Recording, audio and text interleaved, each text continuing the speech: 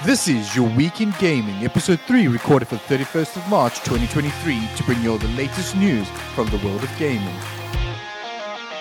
On today's episode of the podcast, Chris takes on farming, Sam visits Zelda, I delve into fungus, and Richard ports to next gen. Welcome, ladies and gentlemen, to Episode 3 of Your Week in Gaming for the 31st of March, and today's National Crayon Day, apparently, according to Google. So I've brought out the other crayons from my box. Hello, Richard Crayon, Samantha Crayon, and Chris Crayon. Why is it your box? I thought I was the host, therefore I just assumed my box. Wait, I thought we were co-hosts. What is this? Host our box of crayons. How does that sound? No, it sounds like you're the kid and we're still the crayons. Okay, you know what? Just based off of that, I'm going to jump the gun a little bit and say I'm a white crayon because next to me, everyone looks better. And apparently that's what I do on this podcast. It's Andrew's podcast and I simply serve to make him look better. So clearly Sam if she had to pick a crayon, she'd be white.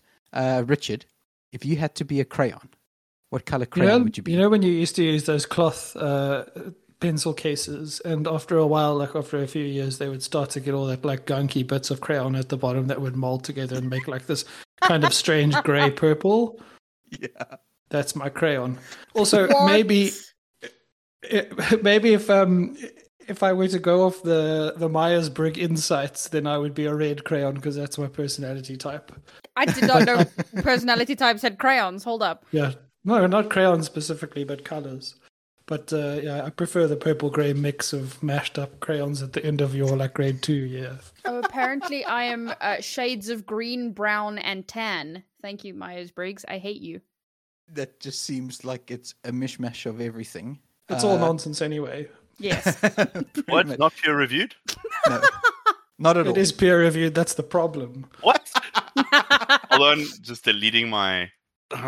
Is it on your CV? Oh, it was. It was, and now it's off. And last but not least, Chris, if you had to be a crayon, what color crayon would you be?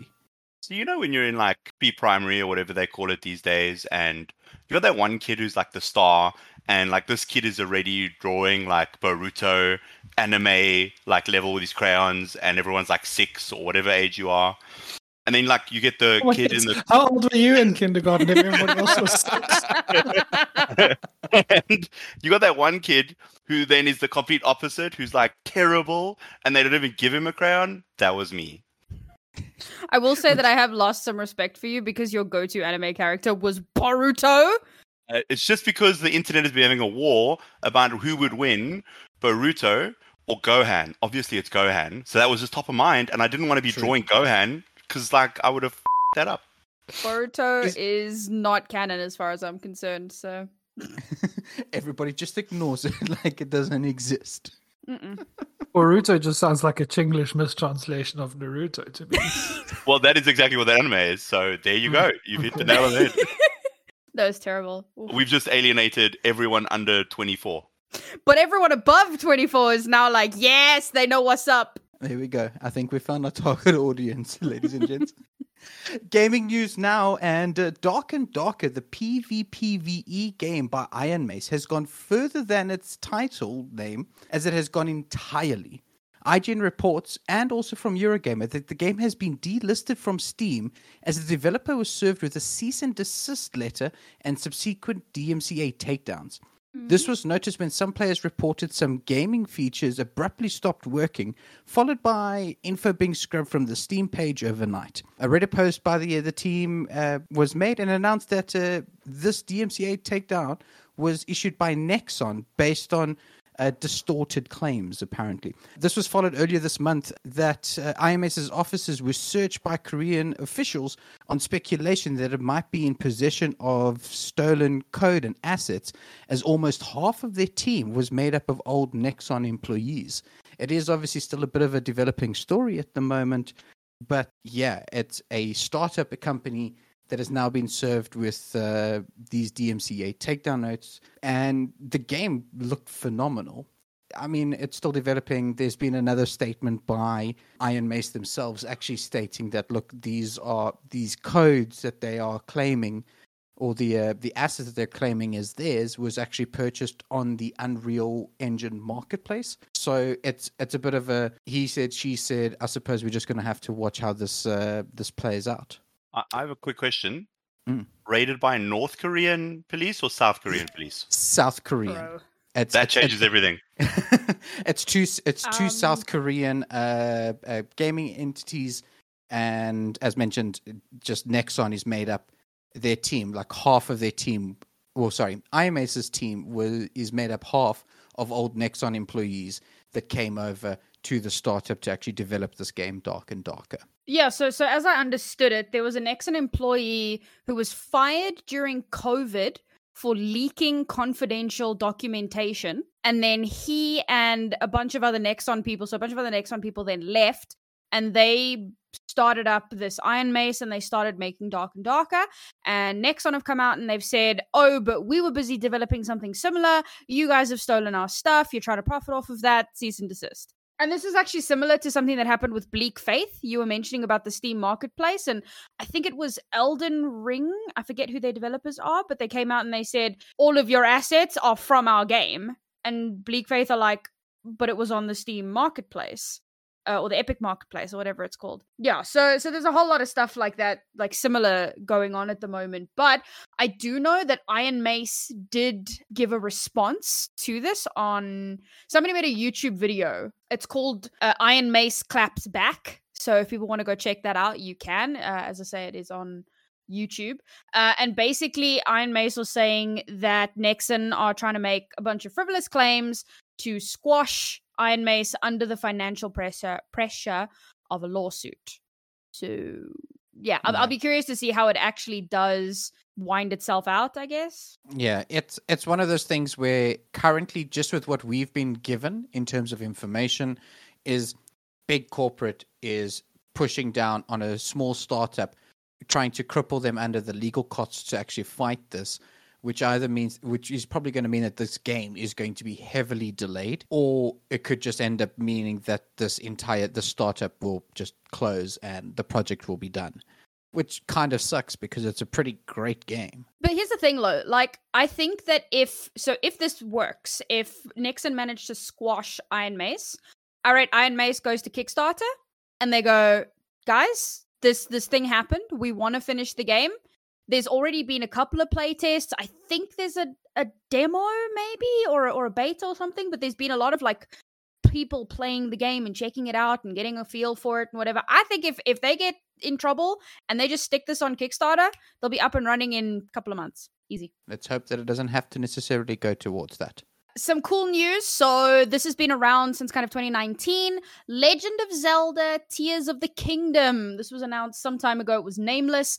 It was teased way back when. I think last year they announced the actual name of the game.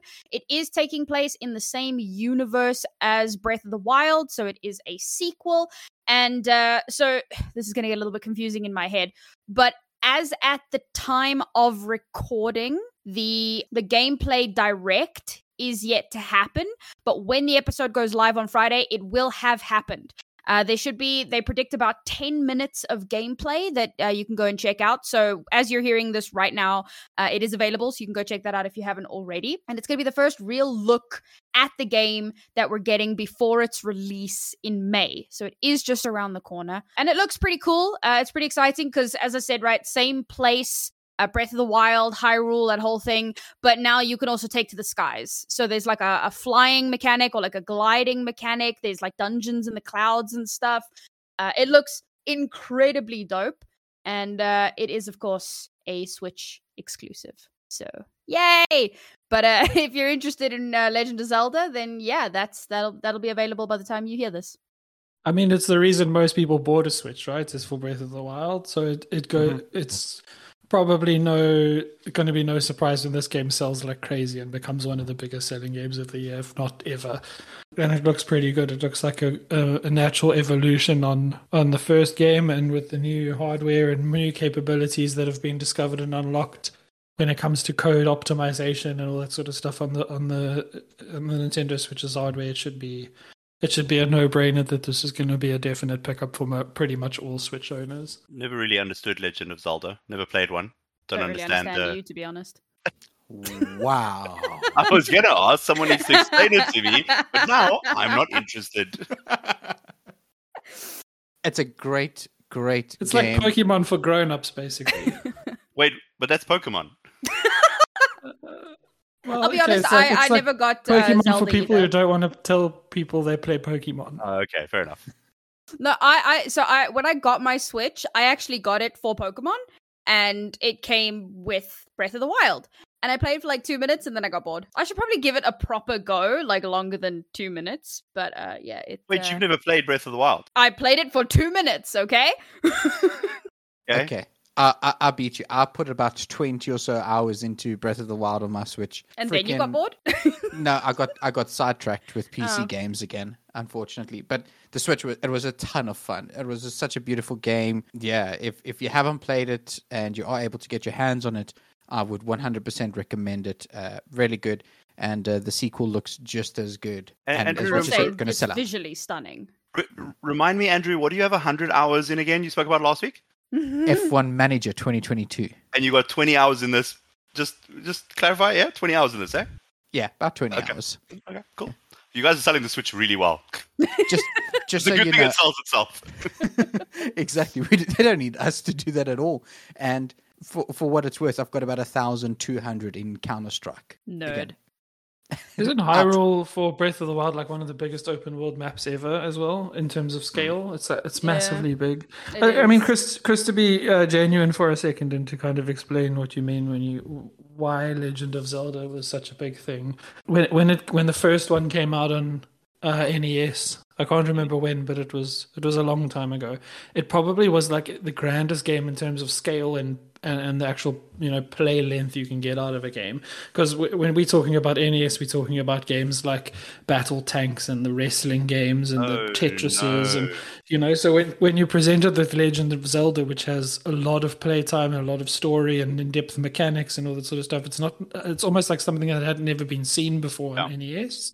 So that's basically why it became so big. And then when Zelda 2 came out, it was even bigger, and it just spiraled out of control. So there's a lot of nostalgia and a lot of people that are my age that are, remember the older games fondly and the amount of playtime you got out of them on NES. So I think it's that, and they've evolved it quite nicely, and it has quite a lot of rich lore. And if you're into fantasy, then it's got a lot of depth to it as well. Is it sort of like an equivalent to like Final Fantasy in that scope and detail? And Yeah, it is. I think it's probably the Nintendo sort of equivalent to Final Fantasy and where it came from. Final Fantasy, I think, is sort of more action orientated, whereas Zelda was turn based. Yeah. Okay. Oh, that explains it. Well done. Thank you. Yeah, The other two explanations were terrible. For what it's worth, The Legend of Zelda that released on the NES came out in 1986. I was not born yet. Neither was I. And it sold about 6.51 million copies. Damn. I mean, there were only in the 80s, people. that's massive. In the 80s, that was an insanely big game. To give you an idea, Breath of the Wild that released in 2017, 30.7. Sure.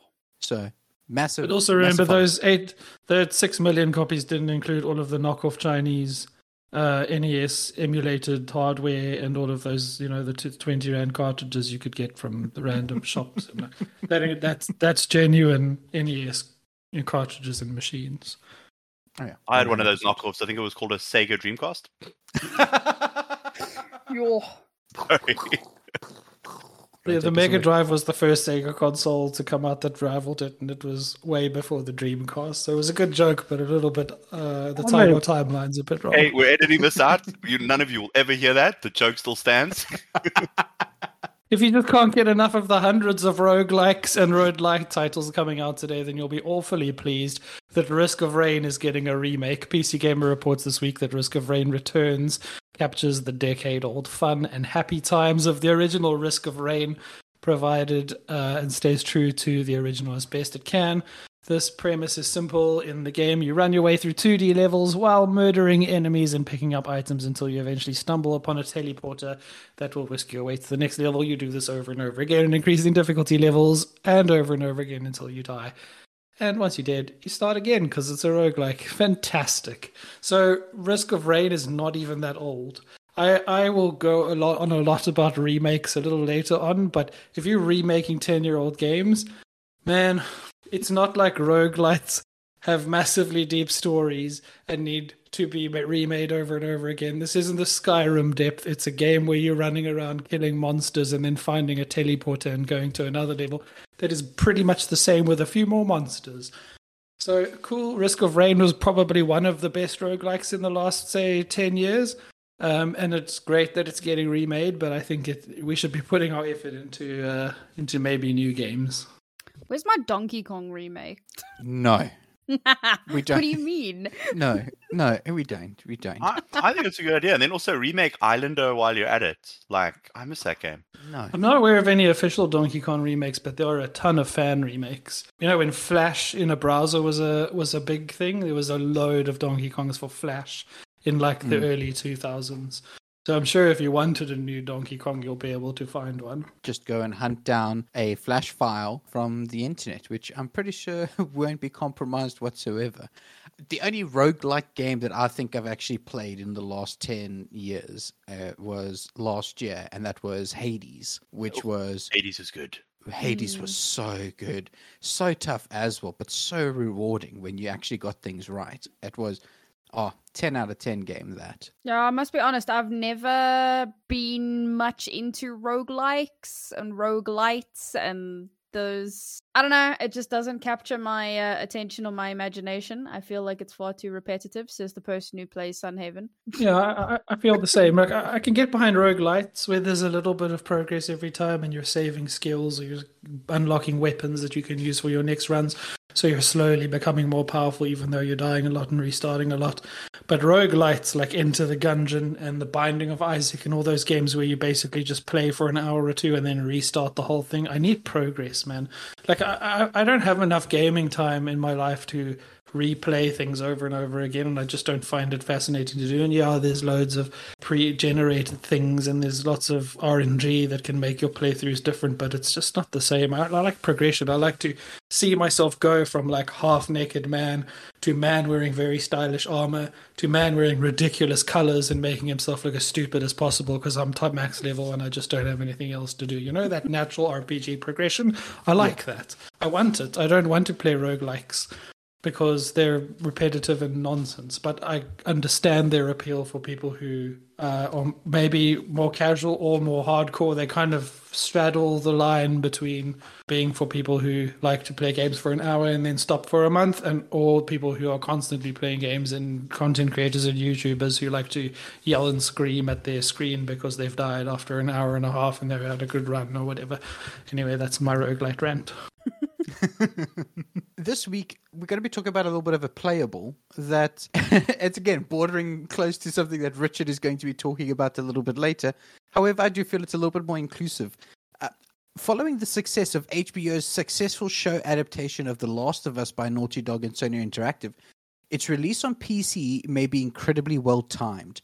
The game was first released on the PlayStation 3 in June 2013 and is a game that has stood the sands of time with it being ported to next-gen consoles and now on PC. So, for you PC gamers, you can enjoy the game with the release of The Last of Us Part 1, which is the day of recording, Tuesday the 28th of March.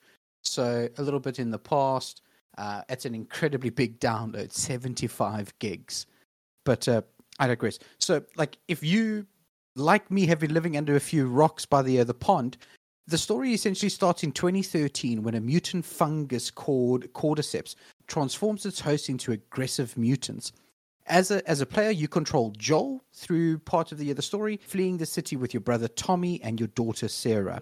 After an emotional first few scenes of the game, you jump ahead 20 years into the future, namely 2033, and civilization has been decimated by the infection.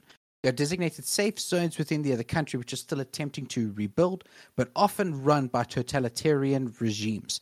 You later accompany Tess, your smuggling partner, aiding a rebel militia known as the Fireflies to smuggle a little girl out of the quarantine zone that you're in on a journey that ultimately leads you to Salt Lake City.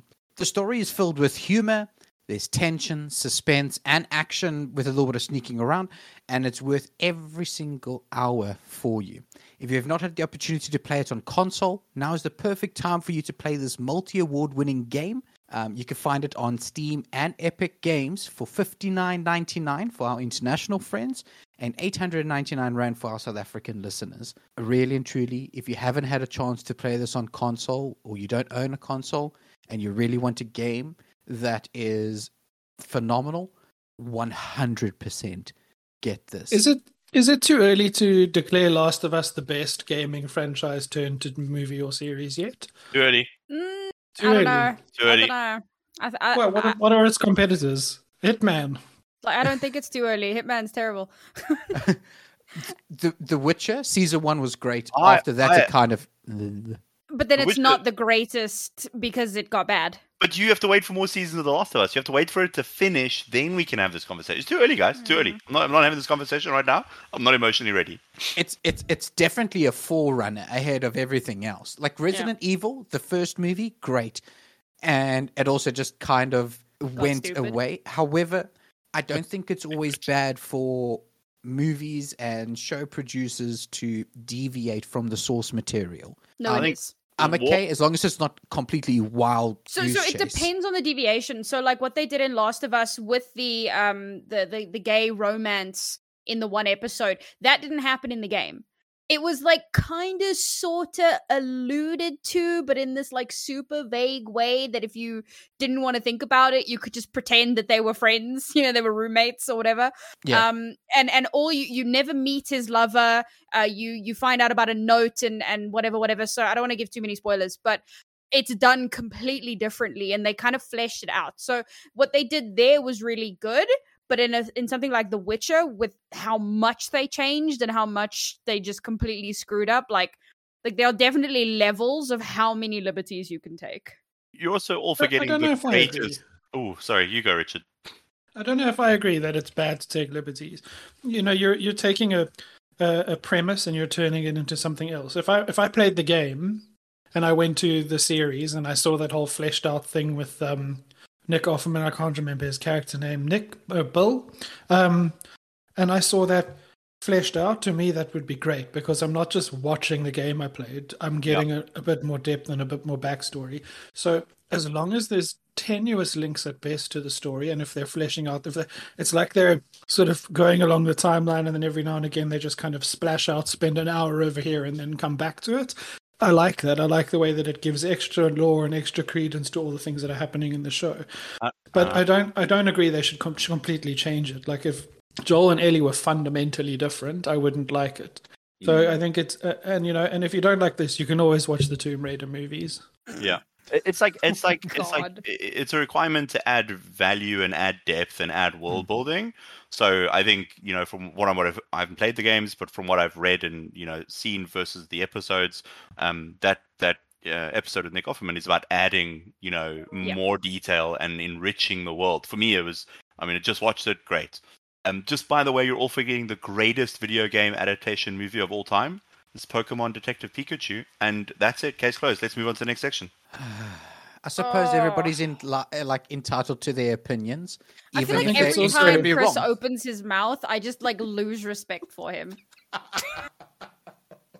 I will say, for anyone who's as picky of a gamer as me, Andrew did slightly allude to this, but sneaky. It's very big on the sneaky, which is why as much as I love the story and I love the world and I'm loving the series, I cannot play the game because I do not have the patience for sneaky. So there you go. It's a really big part, a fundamental part of the first game. Yeah, it's a really big part. And if you don't, you best make sure that you've got ammo, which they intentionally make sure that you've got very little of scattered around. But I digress about that. Going back to the little adaptation and things, what I liked what HBO did with the series as well was that they had the creators of the game involved throughout the movie process as well. So they really went out of their way to make sure that it stayed with the game as much as possible. They recreated a lot of those iconic scenes from the game into the show. And as you know, Richard said, just the expanding on a couple of things as well. It was really, really good show. Even better game, and my vote for probably best adaptation of a video game currently as of today. So far as of today. Everything is always so far. You can't go like, this is the greatest thing of all time, and I refuse to have my mind changed ever. It's always just so far. You say that. I've met some people. This is true. Fans of the Tomb Raider movies. God. All right, now some recent news. That's the perfect coming together of tech and gaming. There's a story recently that details how the game Farming Simulator and real-world tractor makers and brands are working closer than ever to bring real-life accurate products into the game. So for manufacturers, the idea is very simple. They actually want to raise the profile of their brands and get their equipment into the hands of as many gamers who are actually farmers, so they can field test their equipment for purchase. Many of these products, tens and twenties and hundreds of thousands of dollars for these, advanced products that you very rarely get to test. You actually get to test them in the game, and then potentially buy one. So companies apparently shared detailed engineering drawings of their equipment with Giant Software, the developer behind Farming Simulator, so that those can be accurately simulated. How deep does the rabbit hole go? Well, recently Finnish manufacturer Valtra announced their latest series of tractors at the same time as they were added to Farming Simulator 2022. So quite literally, the trailers for the in real life release and the game were released on the same day, which is absolutely mental. For the developer and players, it's an easy win as well. They basically get their game to be the premier in farming simulation with hyper-realistic detail, but with the added bonus of getting paid to continue to add dev to the game, so sales become, hopefully, just profit. As someone who just finished Clarkson's Farm 2 on Prime Video, shout out, Prime, thank you for paying us all that money. It's really good to see farmers and, Jeremy Clarkson really fail at farming, but it does put, an interesting spin on the game, on how manufacturers get to market, and farmers in general. So this is a game that I was not on my radar, I did not care about, and is now on my wish list, and I'm looking at very interestingly. Rich and I know you're a fan because you have not, kept quiet about this all day. Do you want to jump in? Yeah, when you buy it and it gets to the top of your wish list, let me know because we can multiplay, and I will be very keen for it because I enjoy it. It's one of those like digital Zen things for me, like what do they call it? Digital yoga, digital meditation, where you can just like sit back and literally ride a tractor up and down a field in straight lines, seeding or cultivating or harvesting or whatever. And it is incredibly relaxing. So it's cool that this is happening. It's not the first time. I remember last year, or maybe the year before, Renault released a bunch of trucks, like new models of their trucks, and they actually did the launch and the release inside of Euro Truck Simulator 2. So this has happened before, and it's interesting that it's starting to gain traction amongst these sorts of games. I wouldn't necessarily call Farming Simulator super realistic. I think bugs spoil it a little bit every now and again, but it's the best you've got as a farming manufacturer. And because gaming and games are becoming so mainstream and so normal, and you see people like Caleb Cooper from your Clarkson's Farm on his Instagram playing Farming Simulator, you're creating like a buzz around it, and that's free marketing, right? So you pay somebody to make. In fact, you probably find Giants gives Valtra licensing fees to have their stuff in their game, or you give it to them for free because it's marketing, but they'll model it and everything for you. I've seen YouTube videos of them actually going to these farming manufacturing places and doing like 3D scans of the stuff, laser scans and that, and then incorporating it into their models and all that. So it's done to scale, and it's done super well, and it's accurate, and it's a very cool way of cross branding things, and it makes a lot of sense because people who have no interest in farming are not going to play Farming Simulator. So there is a good crossover, and I think it's a good targeted marketing. Yeah. I mean, can you imagine if so let's say EA partners with IKEA, right? And they release the new Sims game, and there's, instead of buy mode, you go to the furniture store, and the furniture store is called IKEA.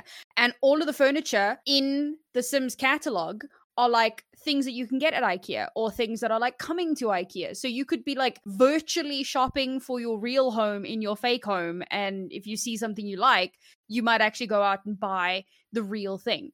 I think that this type... Go back 2 sentences because I'm just taking notes here for my business plan. Carry on. Can we just do this in Life by You and not The Sims? Yeah, there we go. That one. Listen, I'm a diehard Sims fan. It's never going to change. So let's pitch them both against each other. Whoever pays us more money wins. You know what? One has IKEA and one has like, I don't know, YDA for like clothes. There's a lot of backlash against marketing in games, right? When you have, I think, was it GTA or something where they had digital signage and they had real life adverts on the digital signage when they... I can't remember what game it was, but there's a lot of backlash. Lazy marketing, though. I mean, that's super lazy. Well, yeah, but I mean, they do it in Farming Simulator too. On the signboards in the towns in Farming Simulator, there's live ads. But usually for Giant software stuff, so it's not like you're not seeing a Coke ad or whatever. But it does change. They are dynamic. Understand why people have a problem with product placement. But product placement is so much more subtle and so much more kind of generally accepted than in-your-face marketing, and that's why this is a cool idea. Because to me, as a Farming Simulator person, I'm like, new toys to buy and play with in the game. I don't see it as a marketing thing, but actually, that's exactly what it is in a way.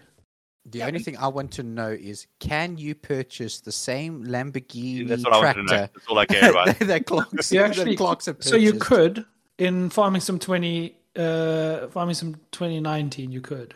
But there aren't actually any Lamborghini tractors in the base game in 2022, but there are mods on the mod hub that you can get that is the same.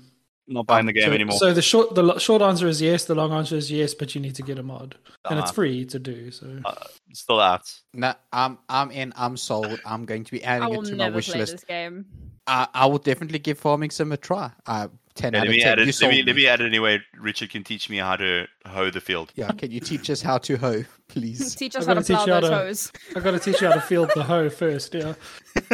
And in this week's news, nobody cares about Far Cry 5's next-gen release is getting closer. It's on its 5th anniversary this year. That's right, 5-year-old game is getting a next-gen release onto PlayStation 5 and Xbox Series S and X. You'll get to replay the 5-year-old game in 4K at 60 frames per second. And the game's media are reporting that they sound kind of excited about it. Sure, it's the biggest selling Far Cry debut title ever for Ubisoft and the second highest selling debut of all time for the company. But come on now, how about you leave it alone and release a Far Cry 7 for next-gen consoles? This is the cheap conversion that costs Ubisoft pennies and makes them dollars, and I hate it. It's like the Elder Scrolls Far Cry. It's just going to be released on every platform ever. Look, Far Cry 5 is a great game. It's probably one of the best ones. It's probably one of the ones that I spent the most time in, outside of maybe Far Cry 3. I haven't even touched 6 yet. But there's sort of, what's the point? Everybody that is excited about Far Cry 5 has surely played it in the last 5 years. Is anybody really going to buy it now that it's 60 frames per second 4K versus whatever it was before 5 years ago? I mean, if you never had it before and now you have a PS5 and now you want to play it, but I feel like would that's you a rather very have Far Cry small... 7? What if Far Cry 7 is bad? What if we get like a Fallout 76 rehash, like... I don't know, I just find this lazy. I just find it like, well, not lazy. I'm sure there's a lot of effort and work going into making it better. But so I don't want to sound like I'm knocking the developers, because I'm not. I'm knocking the business decision to do it in the first place. That it's just a silly way to get a few more sales out of an old product, because all you need to do is create some 4K art instead of some 1080p art. And you've got your job done, you sell another 100,000 copies of your game instead of actually making a new one. Just because why? Because why? I mean, if I'm at Far Cry 5, you can still play it. It still looks perfectly fine at 1080p, 30 frames per second on a Series S. That's how I played it. So, it's just lazy. It's just a way to keep your game in the media. And I suppose I'm helping them along here. Which one is Far Cry 5 again? That's the American Southern... Joseph Seed and his cult. 3 was better. So, I was having this discussion with some people a little while ago about Lord of the Rings and how they want to make a bunch of new Lord of the Rings movies. And my take on remakes is if you are remaking something because it was popular and now you're trying to milk that popularity for more money, I have a problem with that.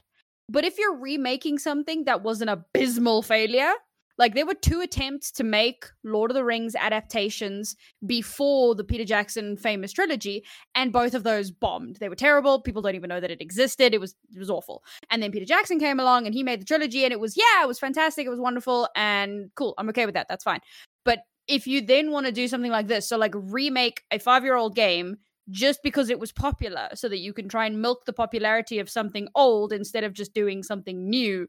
Yeah, it feels really lazy. I just want to put on the record that I watched the animated Lord of the Rings before the movies came out, so I am one of the people that has heard about it. Congratulations, you're old. 100. It's a safe thing to make a Lord of the Rings thing, right? Even if you hate it, you're still going to watch it because it's Lord of the Rings, or play it because it's Lord of the Rings. And it's a world that is perfectly suited for video games, so it's a safe space. And I know it was just an example, but I don't know. I think Bethesda has got the same like mentality when it comes to Skyrim, and I know that my wife is going to hear this, and she's our one listener. She's one of the 3, and she has got just about every single remake of Skyrim there is, and it makes no sense. I disagree. It's the very first Skyrim. Then it was the the special edition. Then it was the enhanced, and then it was this deluxe super. It's like there's 6, 7, 8 different remakes of the same game. Bethesda, please just give us freaking Skyrim 6 or Elder Scrolls 6 or whatever the case is, and you don't count Elder Scrolls Online as number 6. Nope. Like, just give us 6. You're sleeping on the couch tonight? How dare you? Each one of those iterations was glorious. I played each of them for probably 27.9 hours. Brilliant. They each just better. Push the envelope. 6 is coming. So just please, just give us Elder Scrolls 6 so that and let's get out of the mentality of pushing the same game and just push it. Hey guys, it's on this console, and then the next one comes out. Hey guys, here's it on that console as well. It's a great game and all. Just either make your stuff backwards compatible or make a new one. They're not porting Far Cry 5. They're not making it available on an Xbox Series S where it was. No, they're just remaking it. They're just making it nicer. They're making it look a bit better.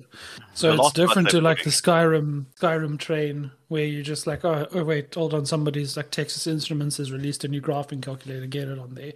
Like it's different to that. It's just improving the graphics, and it's a free patch for owners. But the point is not to give the free patch to the owners. The point is to sell a few more copies of an old game that is no longer relevant to any. Well, it's relevant, but a new game that's maybe not making any sales anymore. So you just increase the art quality, and you're good to go for a little bit longer. It's also like Rockstar when they decided to try and push Grand Theft Auto Definitive Edition games, which were terrible and buggy as well. Oh, who remembers the remake of Warcraft? Warcraft 3's remake. Yes. It was a bit of a failure. Ooh. Anyway, the best thing to come out of Skyrim, as everybody knows, is that quote from the Brian the Dark Brotherhood that says, "When life gives you lemons, go murder a clown." Just while we're on the topic of Ubisoft, I see that Ubisoft are, and I was thinking of bringing this up, but I didn't think that it was a big enough segment. But since we're on Ubisoft, I can say it. They will not be at E3 for anyone who is expecting Ubisoft to be there. They are going to have their own announcement show thing at some point, because something about they want to go in a different direction. I don't know. Yeah, that's all PR I think, but they're going to have their own thing. E3 has basically become a Microsoft Xbox thing now. It's pretty much the only thing going on there. Nintendo does their own thing. Bethesda does their own thing. And it's like streaming platforms. Everyone Ubisoft, does their own thing. Like, why? Yeah. E3 is not long for this world. Yeah, no, it's on life support. Yeah. Well, that rounds up our news in gaming this week. Thank you so much for joining us for episode 3 of your Week in Gaming. And once again, shout out to our friends over at Esports Central for partnering with us on this podcast.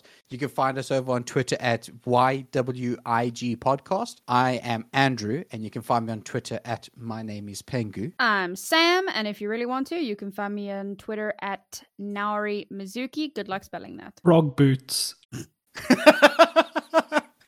Richard just finds a new unenthusiastic way for people to try and find him every single week. I am Sargon, and you can find me at Prime Video.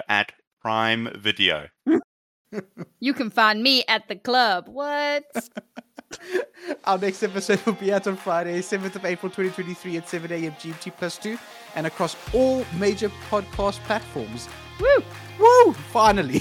We'll see you next week, everybody. We got the blow by blow on Twitter, on WhatsApp today about all the different podcast platforms we are on. It was riveting viewing. Goodbye. Have a good day. Bye.